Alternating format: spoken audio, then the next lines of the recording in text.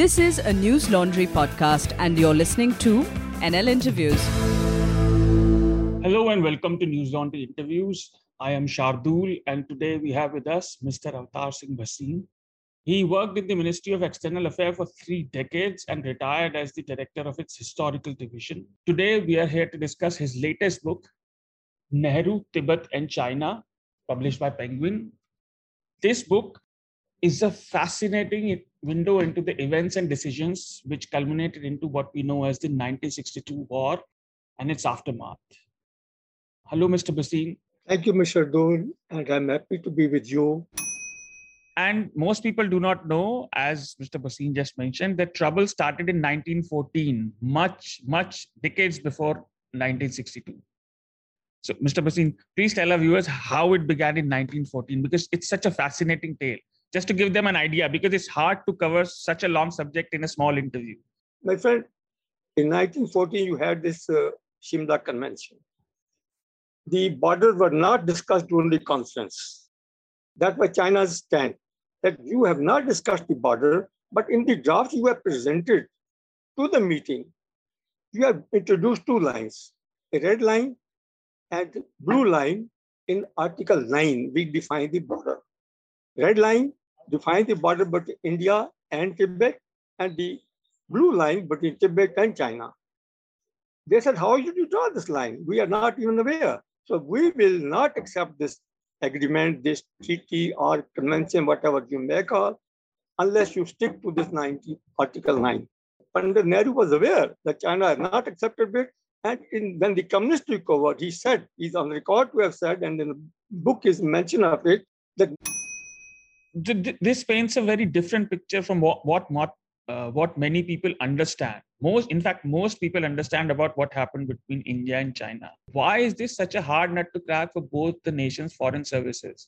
It was possible if we had agreed to discuss the border. And in 1988, when Rajiv Gandhi went to China, he froze the matter. He said, let us not discuss the border, let us stay where you are. Let us go ahead with other subjects.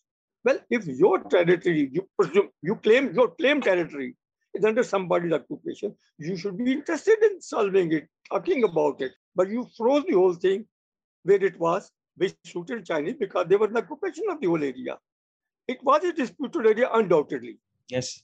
In the 1953, 2nd December, in the brief prepared for the discussion with China and Tibet, Aksai Chin was shown as a disputed territory. In India's map. In India's own brief for the delegation.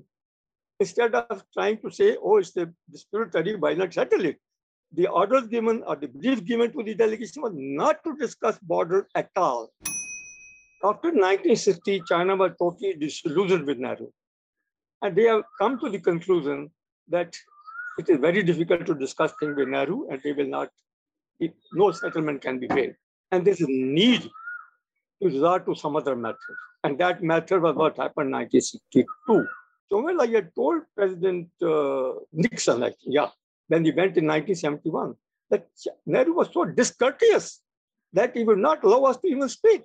So Chinese had made up their mind that India needs to be taught a lesson, or need to be dislodged from its position of high position of whatever it's occupying.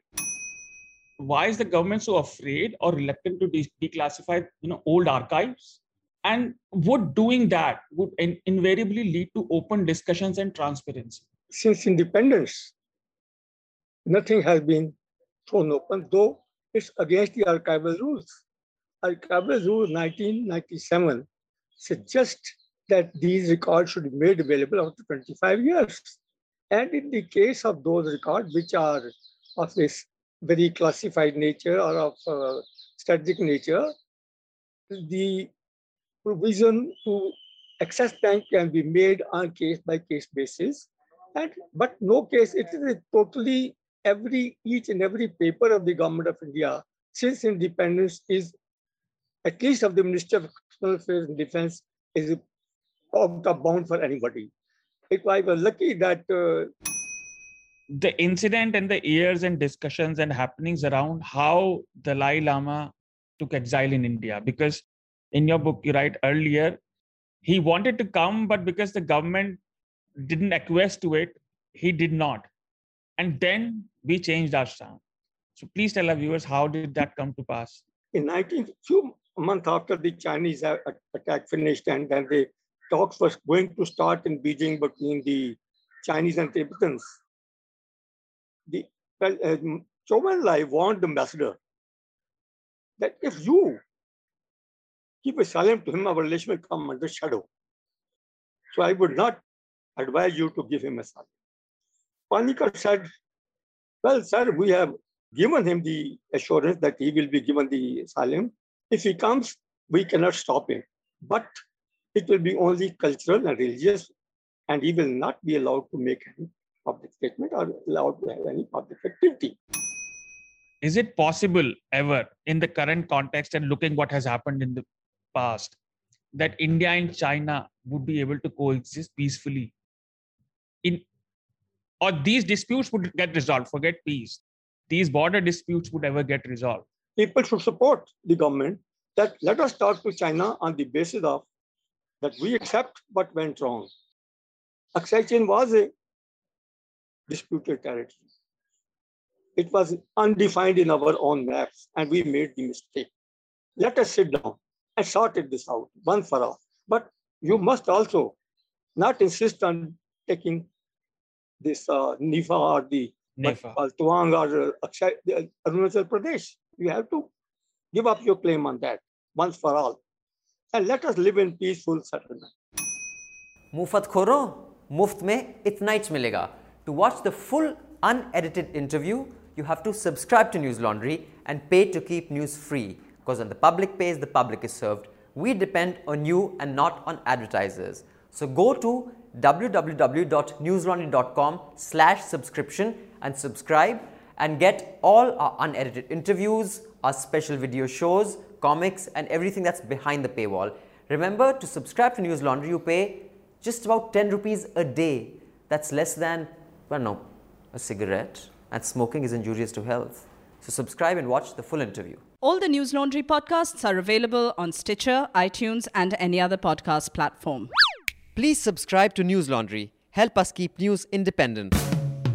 To catch all our podcasts on news, pop culture, current affairs, and sport, visit newslaundry.com. Follow us on Facebook, Twitter, and Instagram, and subscribe to our YouTube channel.